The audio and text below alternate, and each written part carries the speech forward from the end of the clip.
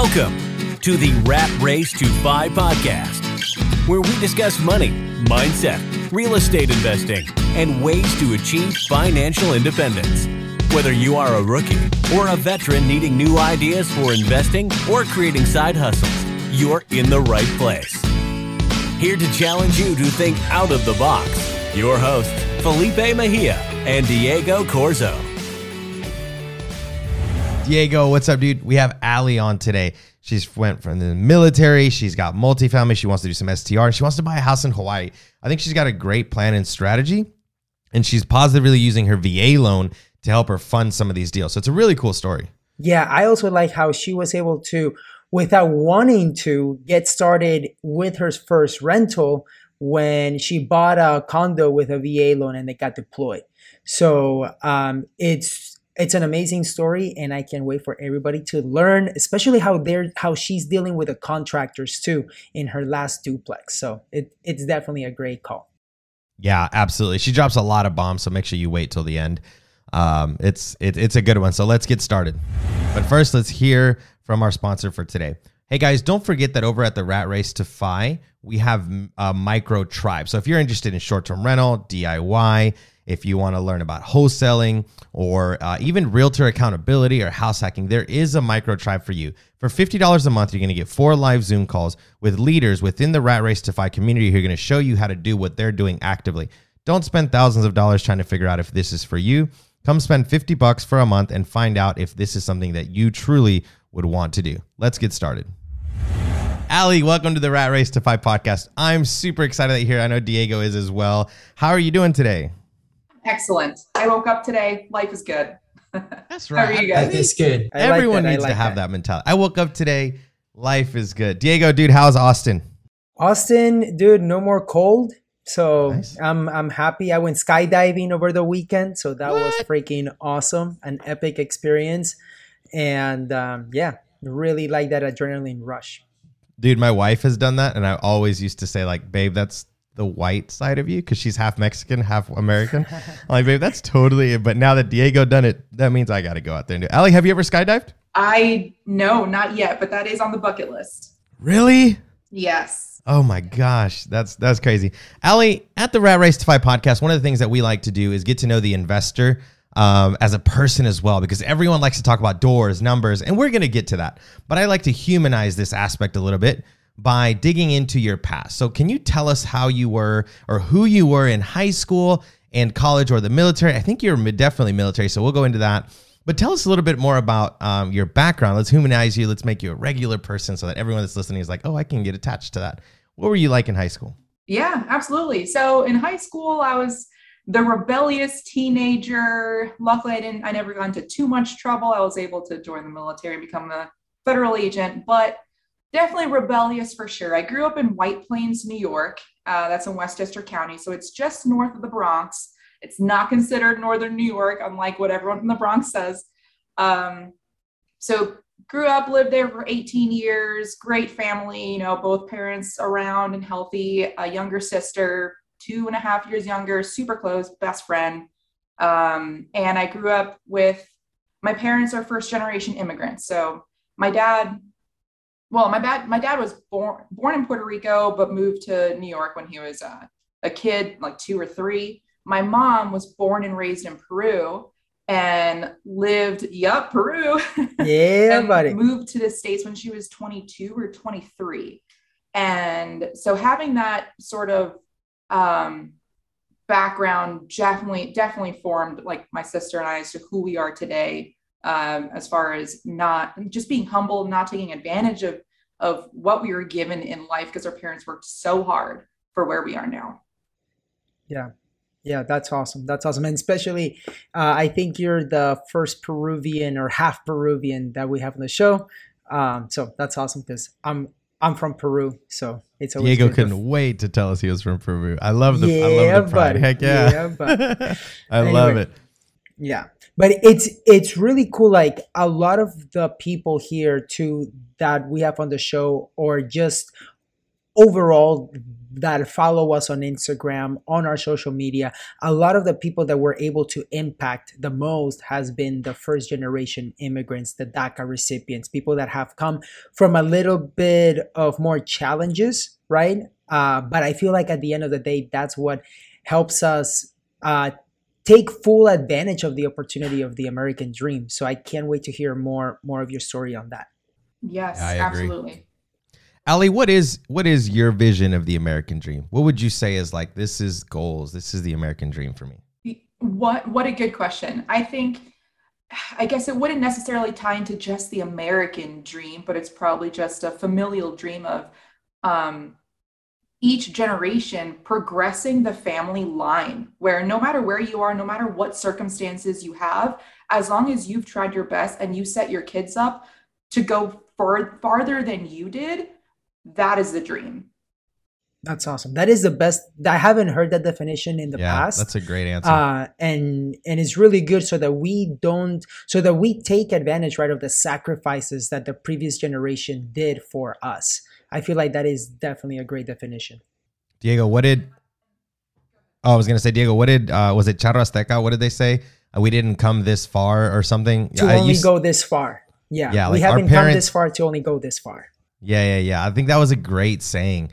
I don't remember if it was in a podcast or something, but basically it went something like, our parents didn't come this far for us to only come this far. You know what's interesting, Ali and Diego, is that like a lot of people don't talk about the pressure that immigrant children have to be successful. Like we have a little bit more of a pressure than I think most people, because our parents did sacrifice so much. Like we almost have a responsibility from the day that we're born to like be successful under the eyes of our parents. So that's why they're like, go to college, do this, like hice un sacrificio. And they really did. Like they gave up their lives so that we could have a better lives. Yeah, absolutely. And it always reminds me of this quote. I'm going to butcher it, but along the lines of like where it takes 3 generations to lose everything that like your family worked for. Like the first generation will like earn it, the other one will use it, the other one will spend it, something like that. And that's like one of my biggest fears, because I'm in that middle generation, I guess, where I'm not a first generation immigrant, but I was born to immigrant parents.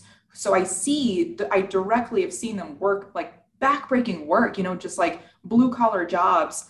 And meanwhile, me and my sister were now professionals. So we're going to have kids when we're professionals in the US, we have real estate. Our kids will never see what we saw as kids growing up. So they're going to think, oh, we have it made. So I feel like it's the second generation's responsibility to keep ourselves humble, like teach our kids like good values. And I say kids as if I even have any, but like, that's already like what I'm thinking about, like I'm like a planner. So that's one of my biggest fears is not having a kid until I'm completely financially independent, just because that's what I saw from my parents and just growing that family line. Yeah, there was a great quote that I heard on I think it was Joe Rogan. Somebody said this, but he just reiterated. He said, hard times create strong men create good times create weak men, and weak men create hard times. And I was like, wow, that's tough. Yeah. And that's, pretty much the same thing. Like the three generation cycle. Yeah. Yeah. It's powerful. Ali, okay. So after high school, what did you do after that? Did you just start buying real estate? Did you start finding it, or, what was next in your timeline? It took a very long time for me to get into real estate, despite the fact that my parents are in real estate. My dad was more so in real estate. My mom did like a couple of odd jobs and mainly took care of us. So she cleaned houses and did like hard breaking work and worked as a school crossing guard growing up for the health benefits for the family. Right. And my dad, dropped out of college, but just went into real estate and had rental income. So he was more finances, she was more benefits. So when I was growing up, every single night when I was a kid, like 5, 6, 7, 8 years old, when we were being like tucked into bed, my parents, my dad especially, would say, good night, I love you, you're going to college. And then he'd close the door. That's it. Like that was every single night. Like college was not a choice. Like we were going to college. That was it. Because they didn't, like my mom went to college in Peru, but like didn't really transfer over to the States. So, and my dad just, dropped out, but still made it work. So I knew that I was going to college. So at the age of 18, after high school, I went to college. I went to Elon University in North Carolina, in the middle of the state, small private school. Hardly anyone's heard of it. No affiliation to Elon Musk. And everyone's like, oh, Elon? No, that would have been cool. Right. No. But I didn't know what I wanted to do. I just knew I needed to go to college, and I knew that my parents were going to be paying for it. I went to college in 2008, and our money came from real estate. So it was a tough time. And I know that my parents would never tell me that, but I could tell, so I went to college, and I thought, I don't even know what I want to be studying, but I know that like my parents worked so hard to get me here to cash flow our way through college, no student loans. I need to make the best out of it. So as a thank you to my parents, I signed the dotted line and joined ROTC to become a commissioned officer in the Air Force. I told them after I signed the dotted line, they said, what the because especially being from New York, nobody joins the military. Like upstate New York, sure, that's like cow country, but downstate in 2012, like, oh, you want to go die in Afghanistan? That was just the mentality, Yeah. But I did that as a thank you for my parents, because it just, out of the amount of years that I saw just growing up and them working so hard to progress. So I went to college, and then therefore my parents didn't have to pay as much. The government paid for it with 4 years of a payback for them. Got it.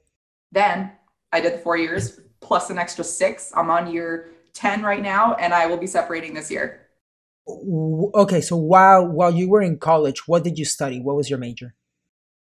I bounced around, and I ended up sticking with the major that I loved and that I thought was easy, not necessarily transferring to what I can get paid for after, psychology. Okay. Yeah. Got it. Yeah. Cool. Luckily it did transfer over, because I like psychology and talking to people, knowing people, understanding them. It transfers into all facets of life, like real estate. Literally a lot of shit. So I'm glad that I did that. And once I joined the Air Force and had my own salary, I started making an income and working. I stuck with my parents' values of living way, beneath our means. I saved 50% of my income almost every single year that I've been in. And then I found real estate. I purchased my first property, a condo in Colorado Springs in 2016. So this is 4 years after I had been in the military already at 3. And using the VA loan, 0% down, no PMI. And then I got deployment orders. So even though the VA loan, you're supposed to own or occupy, I was deploying, and there's no going around that. So went to Afghanistan and rented out the VA loan property, and never ended up moving back in, because by the time I came back, there was a tenant in there, year-long lease, so then plus they usually just move you after you come back from deployment anyway.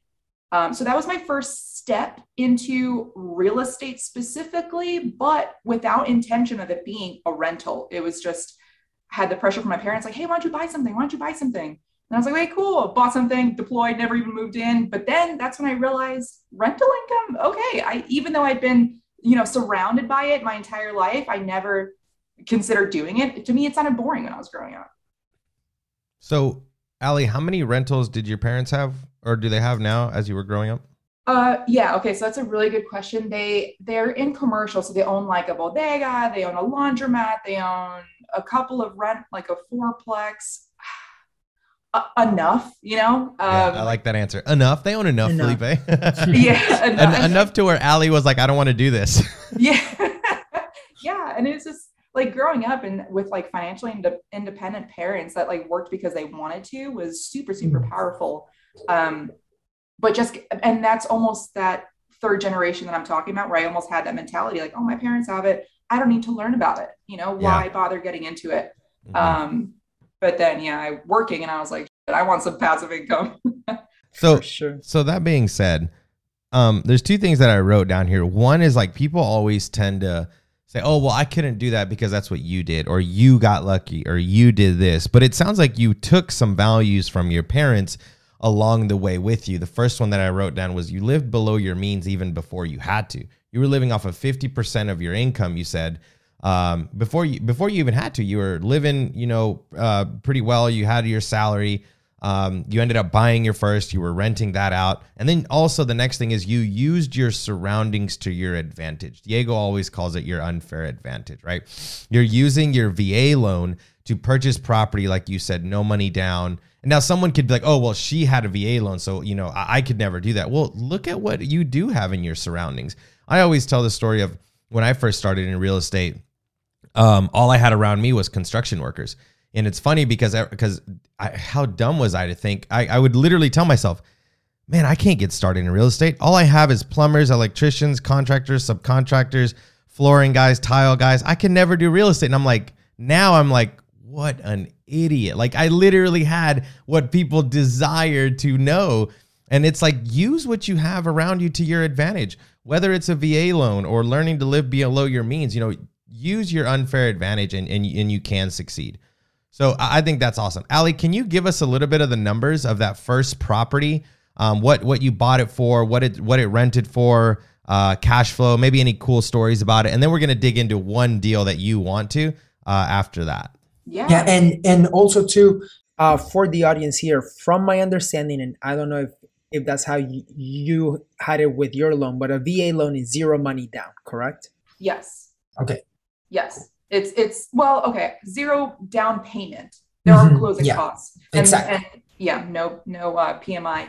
You can use the VA loan more than once. You can use it 7-8 times. It all matters on your entitlement and how much you have left over. So 2022, it's like 647,000, something like that. Wow. If you've never used it before. So, my first station was Oklahoma. My second one was Colorado Springs. So that's where I purchased my first one. It was $158,000, 2-bed, 2-bath condo, pretty close to the Air Force Base, nice, like central location of town. Then I got my deployment orders and I went to Afghanistan, like on the fly, like as I'm out the door, I'm hiring like shotgun, I Googled property manager, just found the first one, I called a couple, but asked very basic questions. I didn't even know what the correct answers were supposed to be. So I lucked out. It rented for my very first tenant, I would say rented for $1,100 or $1,200. And it was a little bit frustrating once I realized, once I found BiggerPockets, I was doing calculations. I was like, man, it doesn't meet the 1% rule. But at the end of the day, it appreciated like crazy in Colorado. Oh my goodness. So right now it's worth $320,000. So yeah, doubled. And since then I've had different tenants. I've kept the same property manager, has been doing a pretty good job, but there was like a story where the whole like emotional support animal got into play, where the HOA was trying to find me for my tenant having an animal and just letting it poop all over the place. So there was some learning experiences with that. But I've only had 3 tenants in there. The third one has been there for the last couple of years and doesn't plan on moving out. And it's, the rent increases every year, just a bit to keep up with the market. And I will hold on to that property probably forever and just refi out whenever I have enough to purchase the next property. I always tell people that, I think a sweet spot in rent, everyone should try to reach 12 rental properties. If anything, just try to reach that 12 and you get to give yourself a bonus every single month after you get that 12, because every year you're going to raise the rent on them. So if you have 12, hypothetically, you could raise the rent January for one, February for the next, and you give yourself a nice little bonus. I think everyone should strive for at least 12 doors to give themselves that little bonus. So yeah, I love that first one in that opportunity, Ali. So what happens now? Talk to us about one of your opportunities, one of your deals, and let's kind of dig into the numbers. Do you have one in mind that you would like to talk about? Yeah, I do. Was it my second to last most recent purchase here in Tucson? It's my only duplex. Between my wife and I, we have 7 units, 6 properties. And this was a duplex that I purchased on the MLS before I became a realtor. And so I used an agent here in Tucson, and what year was this? 2020. Yeah, 2020. I purchased it for 180,000, and the main reason why I really liked it was because both sides, the tenants were paying like half of what they should have been paying, half of what market rent is. The previous owner had owned it for a couple of years, and not one city, like one time he increased rent, and that was it. So because both sides have been living there for quite some time, rehab was around the corner. So I purchased that property, and when the appraisal came back, it came back at like $1,000 or $2,000 above the purchase price, and I was like ecstatic because it was my first time buying something under market. Like I was like, oh shit, I have like $2,000 of equity in there. I was like, so I was thrilled. But it was, on the MLS and in Tucson, Arizona, where the price point, I'm just like everywhere in the country, it's gone crazy to find something that I didn't have any competitors with that I knew of, and to find something undervalued was super cool. So one side moved out, and I decided to rehab that side. My original intent was to have side A move into unit B, which was just rehab, so I could rehab unit A. He wanted to stay in unit A and pay, not as much as what a pretty property would go for, which is completely fine because they are amazing tenants. And I did, when it came to the rehab, it was my very first rehab and only rehab so far. And being female, being lesbian, being not, like whatever limiting factors, you can think of, I was like, I felt a little bit uncomfortable, but so I had like a bunch of contractors come through and give me quotes, and it was very hard, I found, to get an apples to apples comparison. Every contractor wanted to do their own thing. And when I found somebody really trying to just like do their own thing on my property, that was it. I also pretended to not know Spanish, so I literally can hear people like just creating their own, just adding shit on. And then so I found that to be a benefit too. And I ended up using a contractor that came recommended from a lender. Since I'm a realtor, that's the lender that I prefer. And we did everything like not by the book. It was a handshake deal. We never signed anything. I barely looked into his background. I never went to one of his properties to see what his work was like. And it was like everything that could have gone wrong, like it would have, but it worked. And because the lender was like, hey, this is who I use. And he knows that I send him all of my clients. And he straight up said that, like, I know that if this contractor does you dirty, you won't be sending me any more clients. So he trusted this guy, and it worked out super well. 2-bed, 1 bath. It was the rehab on that one half. I wanted to stick to a budget of 12,000. It ended up being 17,000, but we did almost everything except for the floors, because the floors are in pretty good shape. So went over budget because that's rehab for you, but increased the rents from 700 to 1,000. And okay, and there's a few of the questions that I have there. So you bought that one putting 20% down, or with an FHA loan? Because you mentioned you wanted to live in one side.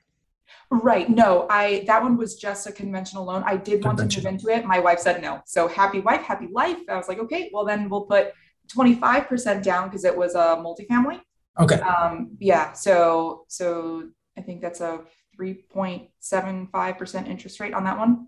Mm-hmm. Okay. And on the contractor side, you mentioned a few things there, but other than the referral that you got, which sometimes is the best way to find contractors as well, what did you do to find all the other ones? Did you go to Home Depot, look online? What did you do? Yeah, so I went to Home Depot. I also went to there are like expos or fairs that like at least Tucson, I'm sure other cities do it too, that they put on, where it's just, every contractor, you have like a flooring guy, you have a ceiling guy, you have a roof, you have everything, glass. So I went there, got a couple of phone numbers, names, contacts, and then the rest was Google. And I looked up all the reviews and saw what they were like. And and I had everyone come over to do the best of an apples to apples comparison that I could. Got it. What was the challenge that you saw in the apples to apples comparison? Um, so because I got like a bunch of different contractors, some of them did more so luxury, some of them didn't. So people were like, well, how about we do, this type of countertop or this type of floor? Or how about we do this for no reason? Like, that's not what I want to do. This is what I want to do. Like, I literally gave you a list, like, quote me for this. Mm-hmm. And so once I started realizing, I mean, it's pretty easy. As soon as you realize you might not be able to work well with them, or they're not going to listen to you, that's it. Next, Mm-hmm. So that's what I did.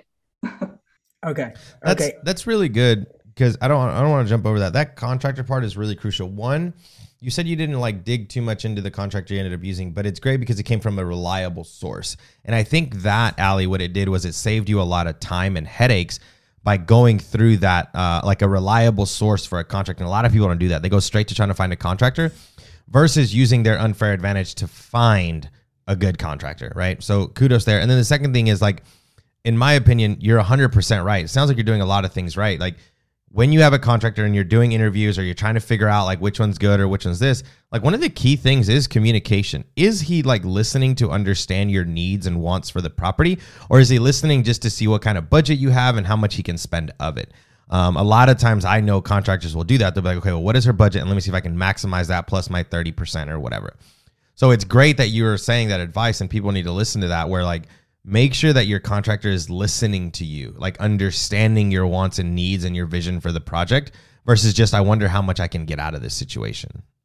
Oh yeah. Yeah, absolutely. And then payment was another thing, right? So, I mean, the only background I did was literally look up his license, his contractor number, and I saw that it was active and I said, okay, that's good for me. So, but the other thing was then payment is a whole nother section of it, right? Where he could have brought, originally he wanted something like, not 50%, but close to 50, maybe like 40% up front, or by like the end of the first week to pay his guys. And I told him I was uncomfortable with that. I wanted evenly distributed, weekly payments. And originally what I wanted was the heftiest payment at the very, very end. But so we negotiated, and he understood. He was like, "Hey, I know that this is your very first rehab, so I want to work with you because I know that you're a realtor and an investor, and I want business from you in the future." And that meant a lot. And since then, I've given him a lot of business. But yeah, so we ended up. The whole rehab would have gone faster had I paid a heftier amount up front for him to pay his guys. But he ended up doing the work pretty much almost by himself because I was slow rolling it, where I paid like 20% the first, like every Saturday I paid him like 20%. And then it was 25, something like that, 28, something like that up until the very end. So the very first payment was the lowest, and the rest were even. That's interesting. I always tell people, like, that's a conversation that people don't like to have. And contractors are savvy. They're like, if they can, they're going to get the full budget up front or 60, 70%. And I always tell people, like, in my opinion, the best way to do it is just pay in thirds. If you just don't have an idea of how you're going to pay. I know some people that don't pay anything until the very end. Like, those are great situations as well. But payment schedule is very important. What would you, Ali, suggest to someone that's going to start doing rehabs to have a contractor? What do you think a good payment structure is for those that are listening? For me, that worked perfectly. Something like that. I mean, at the end of the day, it's you have to pay it's very, very hard to find a contractor where you can only pay them at the end. You have to have a relationship with them already. So if you get that, that's amazing. Great. Just do your background on them. But, right. But I would say you have to meet in the middle. I was uncomfortable with even doing the, 20% upfront, or not upfront, but at the end of the first week. But we met in the middle, and it's all about like, how do you have those conversations and negotiate with them and then come to a happy conclusion at the end where it benefits them, it benefits you. For me, that worked. Otherwise, like, just even payments every week or however long it's going to take. That I feel like that's something that I think would not a lot of people do, because a lot of contractors ask for 30%, 40%, 50% upfront. Don't do that unless you know them. Mm-hmm. And then so it cost you $17,000 to rehab that one. Have you rehab the other side as well, or not yet? He is happy-go-lucky, and he is, I mean, I don't want to bother him. He is probably the best tenant I've ever had. When I purchased the property, I hired a property manager, and the property manager never sent the welcome package. Hey, this is how you pay rent. It somehow got lost in the mail, and I get a phone call when on like Christmas Day from this guy that says, "Hey, are you Allie?" I was like, "Who's this?" And he was like, "I'm your new tenant, and I really want to pay rent before it goes late. Like, no one's spoken to me about anything." And I was like, "Oh my gosh, that is the initiative that I want to see." You know, like after that, love them. So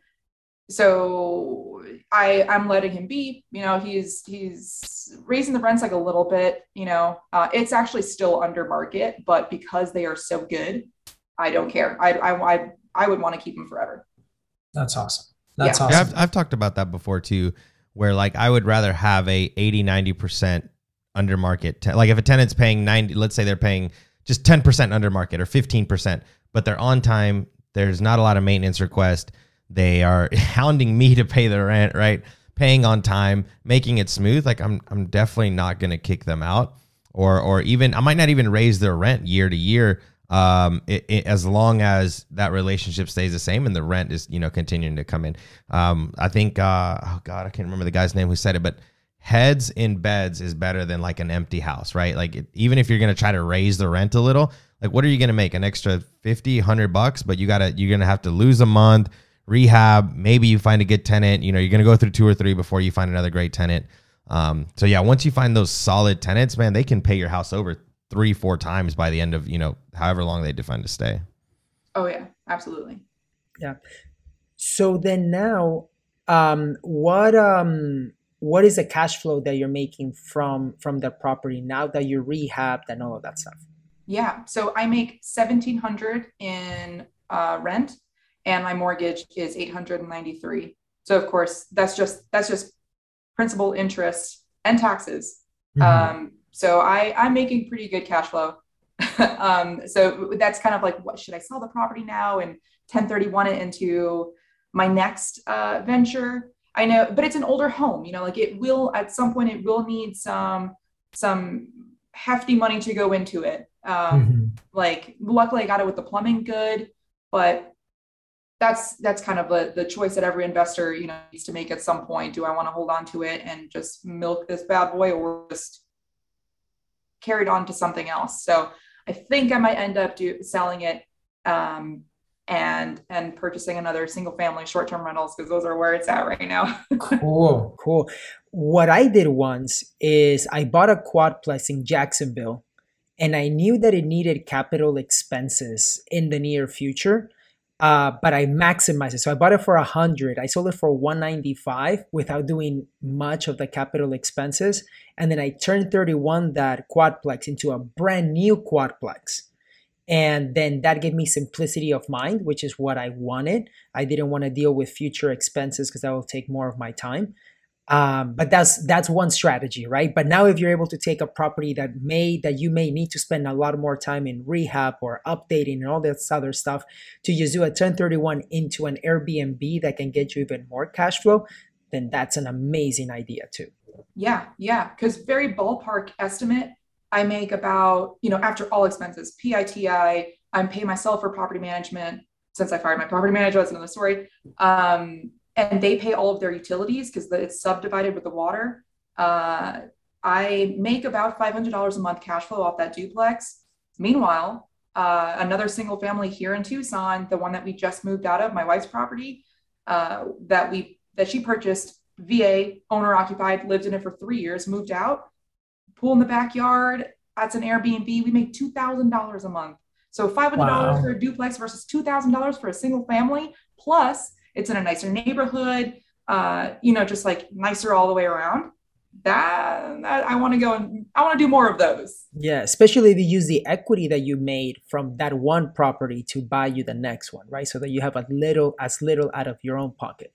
Right. That's awesome. There was a podcast that I heard where a gentleman said the same thing. He was like, you start, most investors are going to start in C minus neighborhoods and make their way up. And that B plus A minus is like a really nice cash flow area, kind of like what you're saying, that the house with the pool on Airbnb. Like, take the equity out of one of your lower producing cash flow properties, where it's just like dead equity, and use that leverage towards another Airbnb like the one you're saying. That's a perfect strategy. And I think a lot of investors do that as they start to scale. They start getting those properties that they know are going to have CapEx soon, and they're putting them into properties. Like Diego said, he flipped one older quadplex into a newer one that's going to make him more money. I think it's a great strategy. I have Airbnbs as well. It absolutely does do well. Yeah. Oh, yeah. That's awesome. So go ahead, Diego. So just so that I understand, because you bought your first property in 2016, you said, right? In 2016, and now you guys have 6 properties. Really quick, what did you use to be able to buy those properties? Did you get VA loans again and again? Did you get 20% down? That stuff. Yeah, super good question. So my wife is active duty military. I'm also active duty military. Together between us, we have 4 VA loans out right now.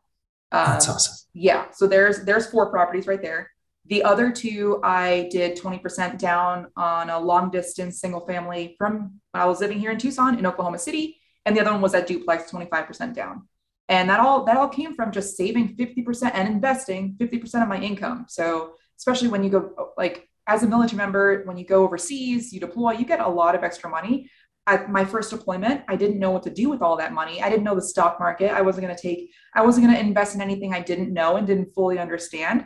So at that time, I was making 3 times the amount of the mortgage payment on, like, I called the lender, the mortgage company, and I was like, hey, I want to make an extra payment, but have it apply on principal. How do I do it? I don't even know what I'm doing. So she helped me increase my payments to over 3 times. And she was like, oh my gosh, you're going to take this 30-year loan and you're going to pay it off in 11 years. And I was like, oh yeah, that's pretty cool, but I better not be in Afghanistan for 11 more years. So it was just using all of that money that I saved. I eventually learned a little bit about the stock market, index funds. So I was pushing everything in index funds. That helped acquire the other 2 properties that were not owner occupied. Okay, cool. And what's next for you this year in 2022? Yeah. So originally it was going to be buying an apartment building, and because it's all about scale, happy wife, happy life. She wants another single family short-term rental. And I cannot say no to that. I mean, I slowly got her in the game. She really didn't have, like, Britt is her name. Britt didn't really have a lot of real estate background growing up. But we used her property. It's her property with the pool in the backyard. So now whenever she hears the Airbnb ding on her phone, she's like, money. Like, she is like super excited. So she wants another one. I'm like, hell yeah, let's do it. So now that I have her, like, on board, which took 3 years, we're actually looking at purchasing a property as a vacation home. So, like, 10% down type in somewhere that we want a vacation, which is Hawaii.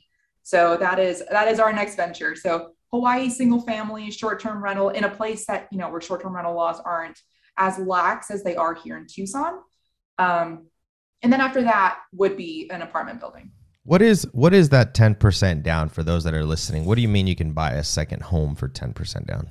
Yeah. So don't have personal experience with this. Definitely contact a lender, but a second home or a vacation home, you can typically put 10% down because you will be occupying it some days out of the year. So it's not a straight investment property where typically you have to put 20% down. You can put a little bit less. So that's more so what our plan is next. Got it. And you want to be in Hawaii? Who doesn't? Well, I guess some people don't, but yes, we do. That's amazing. That's a great strategy. We actually tell a lot of our members at Rat Race Defy that, like, look, if you want to start building your life, right? What's your lifestyle? If you want to visit Hawaii, you want that experience, you want to be there often, buy a rental property there that you can do on Airbnb and then visit it, right? Like, don't just spend the money on renting at different places. Maybe invest there if that's where you want to be long term. And then, just rent it out on Airbnb or a long-term rental or, whatever it is that you want to do. I know that traveling nurses is a big thing coming up as well. So I think it's a great strategy to buy a rental property in the area you want to live your life around, vacation, whatever. Like Diego goes to Puerto Rico every time it drops under 70 in Austin. So I'm like, dude, just buy a rental out there. It's coming. It's coming. That's the goal. I don't want to make any political jokes, but I see a little parallel there. But no, you're completely right. Like if you don't prioritize your life, someone else will. And at what point will you feel comfortable enough to buy that house in San Diego, to buy a house in wherever you want to live? Like life is too short. You never know what's going to happen tomorrow, which is the reason why I'm leaving the military. You know, it took a toll on my mental health, and I'm only halfway through. I would need another 10 years to retire and get $5,000 a month for the rest of my life. But at what cost? Right. It's a very hard decision to make when you think all the stars have to align, but you have to take control over your life. Like if you spend all week, waiting for Friday, you will spend your entire life just waiting for happiness. So it's all about just control and life by design. Totally agree with that. What's next for Allie? What are you doing? I know you want to buy a house in Hawaii. What's next for you and your wife? What goals do you guys have? Yeah. So she has about 5 years left before she retires from the military. I am separating at the end of this year, October 2022, and I will go into full-time real estate sales. And I already pretty much am doing that now. Love it. I'm building my business. I've gotten I have 3 agents on my team already, a full-time assistant and a transaction coordinator. I can see where this is going. Since I started in August, so past 6-7 months, I've had 1 sale a month. And now this month, March 2022, I'll have 4 closings, and it's only going to go up. So I'm super excited. I never even realized how scalable just the real estate agent, that's a business, and it can be very lucrative. So I'll be separating from the military and doing that full time. Investing portion will be a house in Hawaii, then maybe a house in San Diego or an apartment building somewhere, because San Diego is like number 2 on our list. Mm-hmm. But really it's starting a family. We decided to, at the end of this year or maybe next year, to start a family. And that scares me so much, knowing, how I grew up, where parents were just completely financially stable and we're there, but it's still scary. Cause I want like everything aligned before I make a jump. That's just like the type of person that I am, but you have to just make the jump. And that's something that I tell myself every day. So that's us and our future in a nutshell. We don't know. We're only going to be in Tucson for the next 3, maybe 4 years, before they move Britt again. Don't know where that's going to be, but make the best of it selling houses there. Nice. That's awesome. I like it. That's awesome. And where can people reach out if they have questions? Yeah. The easiest way I would say is Instagram, Allie the Agent, with underscores in between. I would suggest, if you have a question, to Google it before, because it shows a lot about how much people value other people's time if they've done a little bit of background research. So yeah, but other than that, super happy to help. I have a website as well if you want to book a call with me, garcedrealty.com. That's GARCED. But I love helping like the military community, the Latino community, just the immigrant in general. Like I love talking real estate and just life. So yeah, that's awesome. That's awesome. Well, thank you very much for your time. We're very excited that we're going to be able to hang out next week too at the Real Estate Wealth Builders event. So I want to talk more about all of the things that you're doing with your agents, because I have a team here in Austin too. So I'm excited for those combos. Yeah, absolutely. Me too. Awesome. Thank you so Allie, much. thank you so much for your time. We're excited. Thank you. The Rat Race to 5 podcast, where we discuss money, mindset, real estate investing, and ways to achieve financial independence. Whether you are a rookie or a veteran needing new ideas for investing or creating side hustles, you're in the right place.